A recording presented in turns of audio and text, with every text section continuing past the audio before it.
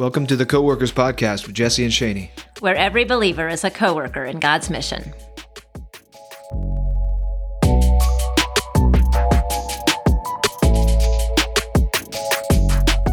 Okay, folks, welcome back to the podcast. Today we're going to be joined by a very special guest, a good friend, a mentor of mine in the ministry, Dr. Chuck Lawless, currently serving as a professor at Southeastern Baptist Theological Seminary, also theological consultant for the International Mission Board, the IMB. Like I said, I've known him for a long time. He was my primary advisor in my PhD work there at Southeastern. Just have appreciated his voice and his ministry, and literally a ministry that stretches all around the world through people that he has mentored and taught in seminary and now through the IMB as well. So really appreciate you taking the time to be with us today, Dr. Lawless. Hey, thank you. I'm glad to be with you. And beyond all those big titles, Dr. Lawless, I just want you to know that your teaching comes up often in some of our team meetings. We have teammates who get your devotion emails and love your teaching at our training, our pre-field training. Yep. And so we are really thankful for the investment you make in our teammates as well. Well, thank you. I'm honored to do that. And I mean that sincerely. A longtime teacher of our folks who are headed out to the field at their pre-field training of the spiritual warfare module that I know a lot of people, we refer back to that when folks come out on the field. So just really grateful for your voice specifically in that arena. You know, like I mentioned in the intro, a long, fruitful career in theological education, now the role with the IMB for the past several years as well. So you're in kind of a unique position, somebody who's both in the seminary world and in the missions world. This is a topic that has come up quite a bit on this podcast, and I know it's out there a lot in the missions world. From your seat, how you understand and mentor others in the tension between depth and breadth in gospel work, between focusing on health and breaking new ground with the gospel. Yeah, it's a great question. We're jumping right in there, aren't we? Yeah, these are real tensions, and I think that's one place where we start is just to admit the tension that is just there. And you're right. I live in both worlds in some ways. In the seminary world, we tend to think more about depth. Right. In the missionary world, we tend to think more about breadth, and both of those make sense to me because. On one hand, our calling in our seminaries is to help people go deeper in their faith, that they might teach it to others. For you all on the field, you're facing billions of lost people, and so that sense of we need to get the gospel out there makes a lot of sense to me too.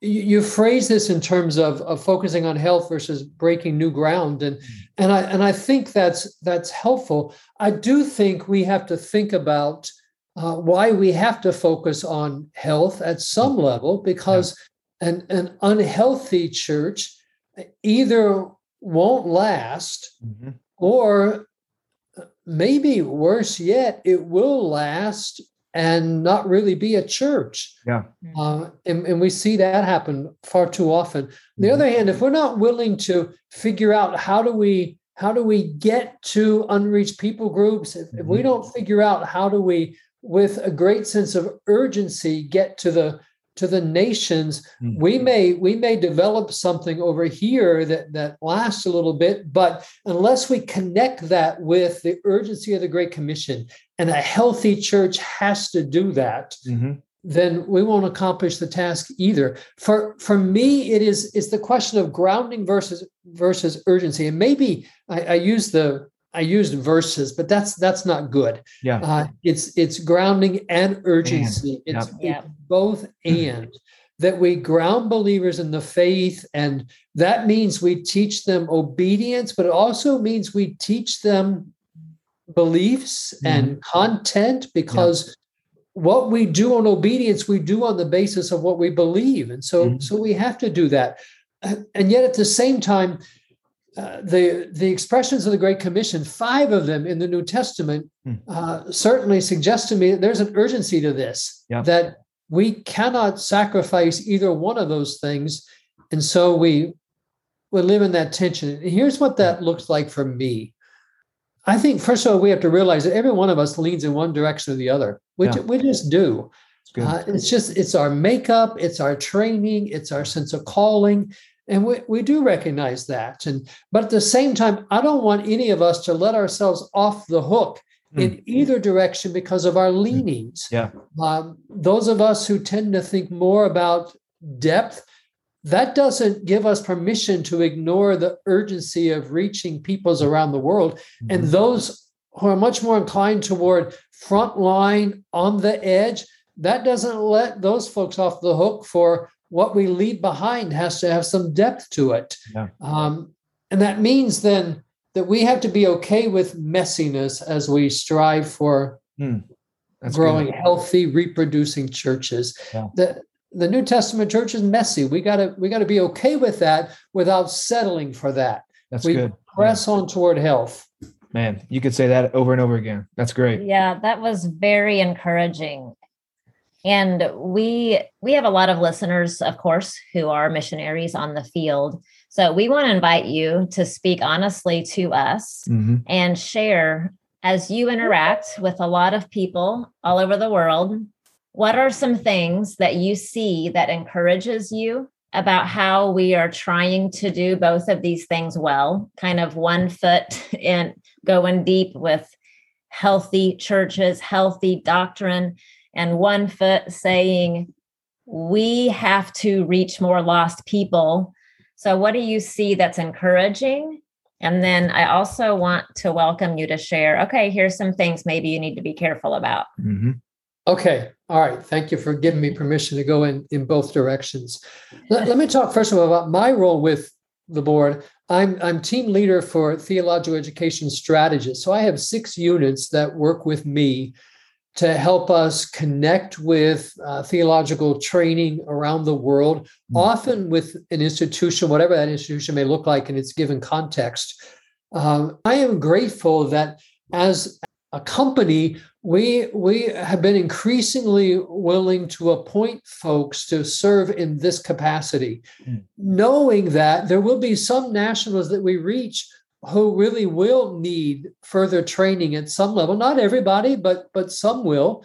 And given the training that we're permitted to get from many of us here in North America, we have access to such training. I think we are under some obligation to make use of it. And so I'm grateful that the board is willing to do that. We have several openings right now in Sub-Saharan Africa where we're trying to fill slots that we've not been able to fill yet. Some that actually the instruction is in English. So we're not even talking, you have to learn another language to get into the classroom.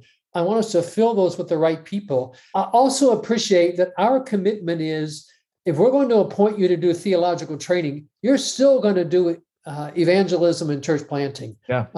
I think that's right on target. If I were king for a day and could require that of seminary professors all around the world, I would do that. So I'm grateful for that. I'm grateful for the commitment of our personnel to wrestle with these issues and seek to be creative in figuring out how do we do this, particularly as the world just gets increasingly chaotic. I mean, we've been through the last 15, 16 months where we've all had to figure out on a dime how to do things differently. That's right. So I'm grateful that our personnel are driven by a passion that says, all right, well, I still have to train people. And so I work with our personnel who are doing training via Zoom and Skype. And honestly, I've done more training with nationals in the past year than I did in most years prior to that. We just do it via Teams or Zoom. And I'm glad to have the opportunity to do that. I like the fact that our personnel are figuring out, how do we still do evangelism? It's different, but we got to do it. So I love that creativity that is compelled by a burden. I appreciate our personnel who are willing to say, this is not my leaning, but it is important. And so I need to connect with somebody who can help me so that we do this together as a team. Yeah. That what is my strength may be your weakness and vice versa. And so we work together to figure out how do we, in our combined efforts, accomplish all of the Great Commission that we want to do. I like that. Let me shift gears then. Some things that do concern me a little bit. I still think we have to continually wrestle with good hermeneutics. I think it's a battle for all of us in some ways. Yeah. In first of all, learning good hermeneutics and frankly remembering it, that what we did well in our seminary class, we forget when we're under the pressure of getting things done sometimes. But then even more so, figuring out how do we interpret the scriptures properly, but then figure out how to contextualize them in application properly. And learning that, I think we have to keep working at both of those. From the field perspective, my experience is that field personnel recognize the need to contextualize. Sometimes I think we got to work on hermeneutics. In North America, sometimes I think we're really good at I think about seminarians. We love talking through hermeneutics. We're not always so good at contextualizing. So we got to do both of those. I do think you asked me to be honest, so I'm just going to do that. Shoot it straight. I do think as we talk about the tensions of depth and breadth and so forth, I think sometimes there is an imbalance among some of our personnel who lean one way or the other. And I'm not even arguing for one or the other. But there's almost a sense of, in some of our personnel, if you don't lean where I lean, then you're not really a good missionary. Or you're not really being used of God to drive back the darkness. And honestly, frankly, I think that can come across as arrogance. I think it is arrogance sometimes. And I think it does not contribute to teamwork. It gets in the way of it. So I think we need to get beyond that. We need to figure out how to appreciate one another's giftedness and celebrate that I may not operate like you do, but our combined efforts are stronger than what we're doing individually. That's right. I do think too, and this is not just field personnel, this is local church pastors too. I think sometimes when we see things that need to be fixed, we have a tendency to figure out how to get a quick fix in place, and it becomes a Band-Aid, but not a long-term strategy to make sure that what we're doing lasts. I think we always have to think about, all right, here's what's in front of me. How do I address this for today? And how do I, as I address it for today, help set up the next generations, the people I'm investing in, to continue to do well in the future? We have to address the present tense, but I want us to do that also thinking about, if the Lord tarries is coming and we get to raise up more people to do this, how do they know the principles for addressing these issues in the future? Because they're going to face those too. That's good. Appreciated your voice in that, just your posture in this. I think it's coming through very clearly, even in the midst of this, some of your answers of how you have been, we've been talking about these things with you in South Asia for the past several years. And I just feel like you've always been such a great, you don't just approach us and say, hey, everything that you're doing is great, right? It's not just this posture of affirming all that we do. I mean, you consistently challenge, you consistently push back and speak back into it, but always in a way, I feel like, and I've always taken it this way, always in a way of encouraging us to do better, not a way of, like you said, of like, hey, what you're doing is, totally off base. I think just learning to really live in that middle space and affirm and push and challenge, but to do so encouragingly. That voice is so valuable. Well, and that means a lot to me to hear you say that. One of the things that frustrates the life out of me, and I see it happening more and more these days via social media, is we critique and condemn each other without ever having a conversation.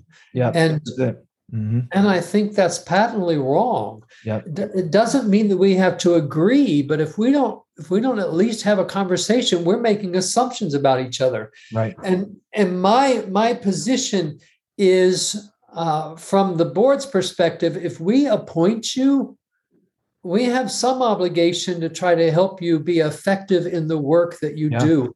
And honestly, and you and I have talked about this some, the Lord has not freed us up to go to the field yet. We'll see. We're getting increasingly older, so we may be at the point where we have to pay our own way, but we'll help you raise support. there you go. There you go. But I'm just convinced that one of the ways I can contribute to the Great Commission is to lovingly but honestly help our personnel. And I think the Lord has wired me in a way to do that, so that I'm not unwilling to share a concern, but also learn a lot from you all. I learn missiology from you all. I learn ideas from you all. And so why would I not want to have those conversations where both of us come out stronger? So I'm grateful for the opportunities to help. Yeah. Well, keep doing it, because we need it. We need those outside voices. And even I think of listeners who are hoping to go on the mission field one day, and they, I think, sometimes feel this pressure. I have to choose my camp. I'm like, please, no. You need to live just like you're saying in this tension. You don't have to choose a camp. Don't put both feet in one camp. That's not the decision you need to make right now. But how do we all, with our own personal gifting, steward that well, and also be faithful to the whole task. That's it. That's right. Yeah. And again, I would say we've got to be willing to get to know people who don't think like we do. Yeah. All of us do this. We all gravitate toward people who are wired like we are, because it's just easier. It's a lot more fun. And when we all agree, nobody's pushing back. But when we all agree, we can also all agree and do something wrongly. For sure. None of us needs that. We need those voices in our lives. That's right. Well, that's a good encouragement. So, Dr. Lawless, long and trusted and now public ministry in the U.S. through teaching and writing, blogging, websites, chucklawless.com. Check it out. We're going to recommend that to everybody who's listening. Like Shani said, a lot of our team members actually get your daily devotionals, have benefited a lot through that over the years. What would you say to that audience, particularly the U.S. audience, about what your involvement in missions has meant for you, for your personal ministry, your prayer life, your writing, and your teaching? And having lived in that world of the U.S. church, what should they be thinking about with relation to missions? I probably never told you how I first even got interested in missions. I was pastoring my second church in Ohio, and the WMU director came to me. The Women's Missionary Union director came to me, and she said, "Do you want to teach our foreign mission study this year?" And I, being a naive 22-year-old pastor, said, "I'm willing to help, but I've never heard of a foreign mission study." Wow. Well, that's not what you say to the WMU director. and she very kindly but very forcefully said, "Well, if you're going to be our pastor for very long, you're going to learn to love missions." There you go. And I credit her. I'm writing a book on prayer, and I used her story a little bit in a chapter, because I credit her with forcing me to look at this. I had to go get a globe to figure out where the country was that we were studying that year.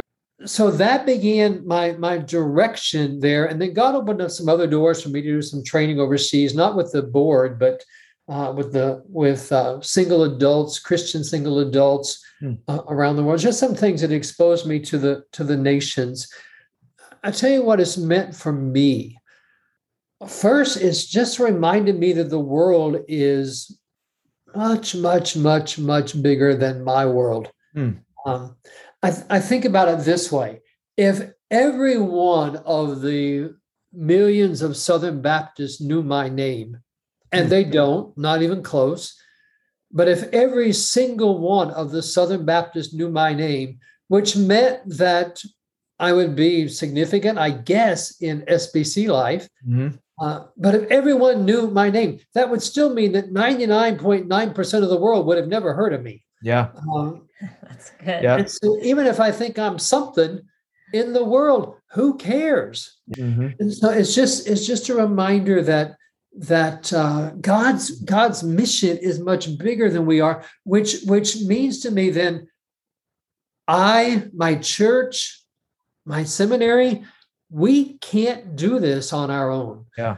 The task is so big that we have to cooperate together. We have to work together. We have to help each other. We have to be forgiving of each other. We have to be honest with each other. And it just has to happen that way. And then one of the joys of my life right now is the privilege I have of helping to send people out. My second church I pastored, I was there for 11 and a half years, and I probably could have spent the rest of my life there. It was the largest church in our association at the time in Ohio, and my ministry had just gone well. And I think I could have built my own kingdom there. But I think what the Lord did when he called me to the seminary to teach was to say, I'm not going to let you build your own kingdom. I'm going to put you in a place where the people you're training are going to want to leave you. Yeah. They're going to want to graduate. Man. And I want you to help them do greater things than you'll ever do.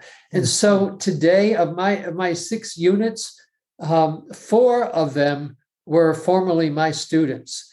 And a couple of them I spent a lot of time with. One of my preaching Bibles, one of our personnel gave to me when he graduated with his MDiv. Wow. And so for me now to say, I'm going to do everything I can do to help you, to help those couples, just magnify the Lord. Yeah. There is great joy in that. And I would say to North American pastors, if you aren't connected with field personnel, if your whole experience in SBC life with missionaries is you take the Lottie Moon Christmas offering, which is great, so please hear me say that. But if that's your only understanding, then you're missing out. Yeah.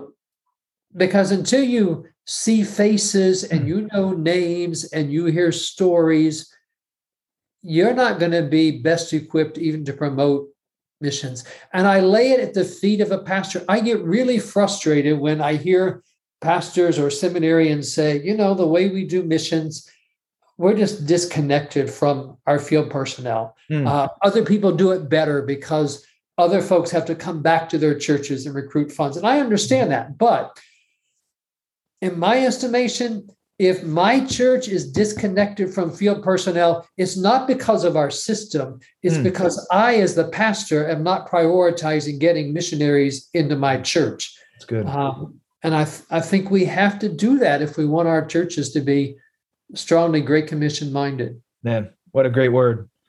What a great word. I think especially just that word for local churches coming from you, obviously we can say that, I think, from the field or maybe voice some of those things, but I think coming from you and even your proven experience there of living through that. And man, just the idea of building your own kingdom versus expanding the kingdom. I mean, literally your students are all over the world. We meet them everywhere that we go, and everywhere we are around the world knows Dr. Lawless, so you've gone from being Baptist famous in the States to being global famous, right? By the Lord's grace. So we appreciate it. I'm humbled. As a career Southern Baptist, right? Pastoring Southern Baptist churches, teaching at Southern Baptist seminaries, now working for the Southern Baptist Missions Organization. Why is the IMB as an organization important? And not just the work. I think we could talk about that, all day. The work that we do in terms of fulfilling that, but the role that we play in the Southern Baptist world. Why is the IMB key to us as a family of churches? Yeah, I think there are a few reasons. One, and I'm a strong believer that the church is the one who sends. We raise up people, we send them out, we commission them, but we have a partner in the IMB that makes it possible for every single one of our churches to play some kind of role in sending out missionaries. I think about the first church I pastored. There were 19 people there the first Sunday I was there. Most of whom were related to each other. And it was crazy. There is no way that they couldn't pay me. Yeah. So there's no way we could have supported sending out a missionary. Mm-hmm. But our deacons, I think we actually had 3 deacons out of the 19. So it's a good percentage. So we worked together, and they were the ones who said, all right, we're going to give at least 10% to the cooperative program because that's a way for us to help. And so my little church in the middle of nowhere in Ohio, we were helping to support people like you. Mm-hmm. My second church, we could have afforded to send somebody, but it would have been somebody. We could not have afforded to support thousands. Yeah. And what the IMB does is it makes it possible for every single one of our Southern Baptist churches to be vital in this task, to participate in it and get the joy of it, of doing it together. I think that's critical. And I think we have to recognize that we really can. It sounds cliche, but the reality is we can do more together than we can do by ourselves. Mm-hmm. We've got to cling to that. The other thing that comes to mind, and this became evident to me, not that I didn't already know this, but it became even more evident in the last Southern Baptist Convention meeting. It's no secret that Southern Baptists we're just in a unique place. Let me just. I hadn't heard that. These are just interesting days. But in the midst of all the questions and all the debates and all the arguments, the one consistent thing that seemed to draw us together was the work of the IMB. Yeah. When we send out dozens more missionaries, when we hear their stories. Somehow when that happens, our disagreements, they don't disappear, but they at least temporarily lose some of their force. Yeah. And I do think the IMB can still be a unifying force for Southern Baptists. That's what we started. That's right. Support of missions. That's where we came from. That's right. There are other issues, of course, in our beginning that we wrestle through and need to wrestle through. But at our core, it was how do we make sure we get the gospel to the nations? And that's right. The IMB can still be instrumental in that. Yeah, I think so. And I even think, to your point, just as we look at all the kind of fracture lines in the convention these days, and to recognize that it's not only a kind of a rallying point for us to say, hey, we can unify around this. I actually think it's the way that we work through those things. It's actually the solution as well. The point of healing would be for us to get more involved in taking the gospel to the nations and have those conversations that you're talking about that will begin healing those other fractures. I think as we focus more on that is not only the source of our beginning, but I think the source of our unity in years to come as well. Yeah. I think sometimes there are fractures that simply have to be dealt with in order for us to do the Great Commission. Yeah, good. Where there may be a theological stance that someone has taken that really undercuts the Great Commission, and we have got to deal with that. Yep. We have that in our history too. But I also agree with you that if our hearts beat for reaching lost people, our neighbors and the nations, and we see God transforming lives, suddenly the things that divide us aren't as significant. That's right.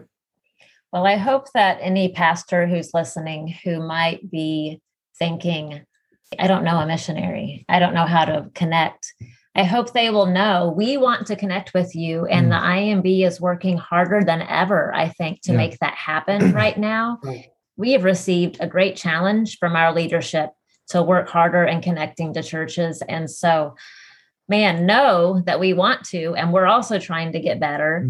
And my favorite thing that some of our partner churches do is when they bug us, when they email us and they say, hey, we need you to make a video so we can show it at church, or we need you to send us prayer requests. That helps us because we're not awesome at it all the time, right? We have other things we're doing. And so let's all work harder at that. Yeah, that's right. Yeah, it's really mutual. Churches have to take the initiative, but so do our personnel. Here's another moment of honesty. As I think about our personnel speaking in churches, I would plead with our personnel, honor time commitments that you make for being in the pulpit. And frankly, I don't know how else to say this. I'll just say it. If you bore people silly, the church won't invite another missionary. That's right. Yeah. As a pastor, I finally came to the point to call the board and say, you send me a boring missionary and I will not ask you to send me another one. And I get it. There are boring preachers, there are boring missionaries. They're boring seminary professors.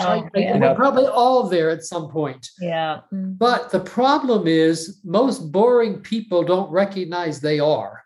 And so we can actually help our teams by saying, here's your giftedness. You're great one-on-one. You're great in a small group. You may not be the right person to tell this story. We just got to be honest with each other to help each other. That's good. That's good. All right. I didn't intend to go there, but I did already. No, it's good. That's great. You keep busting out those honest nuggets for us. We need to hear it's helpful. But I want to just talk a little bit about your personal relationship with Jesus Christ, just your love relationship with Jesus. I did notice you mentioned you're currently writing a book on prayer. So that piqued my interest. But the Lord has worked in us personally in the last couple of years, just in this topic of abiding. And we really believe in it and love it. And we never want to be people who overlook that. We would just love to hear you talk about that. You have a lot. You are spending your life for other people, and I love it. But how do you maintain your vibrant love relationship with Jesus in the midst of a lot of demands for your time? Well, first, let me say that I'm not balancing all this well. There's a reason I'm working a lot of hours right now, finishing a book manuscript. I tend to be a procrastinator. Partially, the numerous roles that I play force me to figure out how to manage my time better. And so that's probably a good thing for me. Another factor is I was not raised in a Christian home. My dad became a believer at age 71. He passed away 9 years ago now. Wow. We prayed for him for 36 years. And my mom, and I hope this is encouraging to our personnel, my mom just 2 or 3 months ago, I had the privilege of baptizing her when she became a believer at age 79. Wow, that's awesome. 47 years we prayed for her. And I'll tell you what, she is so dramatically different that I could not have written the script like what God has done. Wow. I'll send you a picture of, and actually I think it's on my website. There's a picture of just as she came out of the water in the baptistry, and she's clinging to me. Wow. And behind me is my younger brother, who's a pastor in Ohio. And I keep that picture in my office, just a reminder, you don't give up. Wow. You just keep praying. Praise God. As my mom came to the place, she wasn't with me. She wasn't with my younger brother. I felt strongly encouraged to just call her one day and say, "Where are you spiritually?" And she said, I am ready. I've learned this is about trust, and I am trusting Jesus. And wow.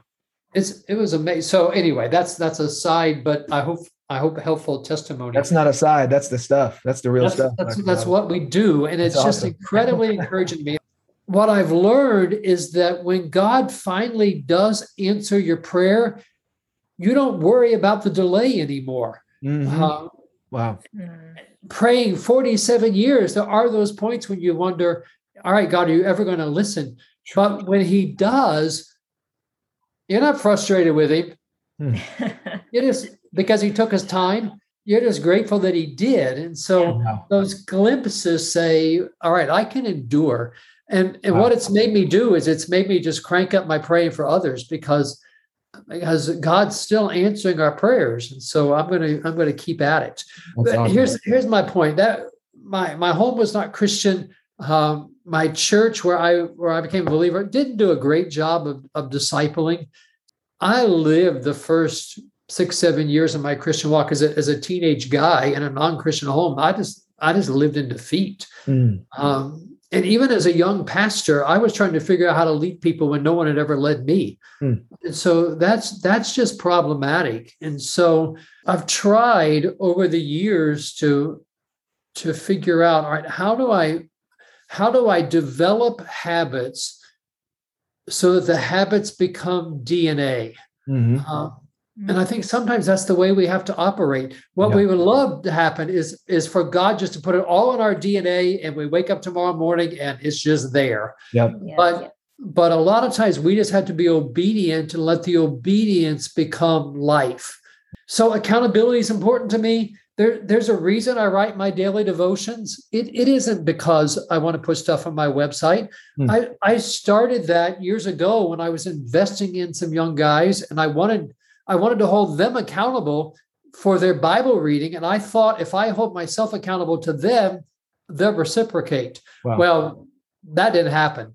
But what did happen was I realized, you know what, I can take time every day, write just a few minutes about what the Lord's teaching me. I can shoot that email to a number of people, and it doesn't take me long at all. It becomes, in essence, a journal, and I'm not a journaler. It allows me to teach somebody else. My mom, for years, read my devotion every day. Wow! And so we can all do that. Now it has come to the place where, if for some reason my devotion doesn't get sent, it's not because I haven't done it. Sometimes the computer messes things up.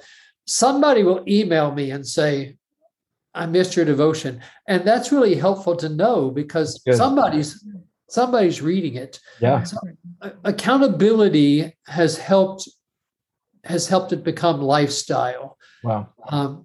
Responsibility is important to me. I think about my students, the ones that I get to shepherd now on my team. I think about my church.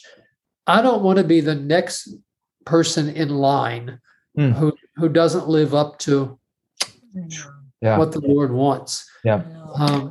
And I know we all live on that edge a little bit.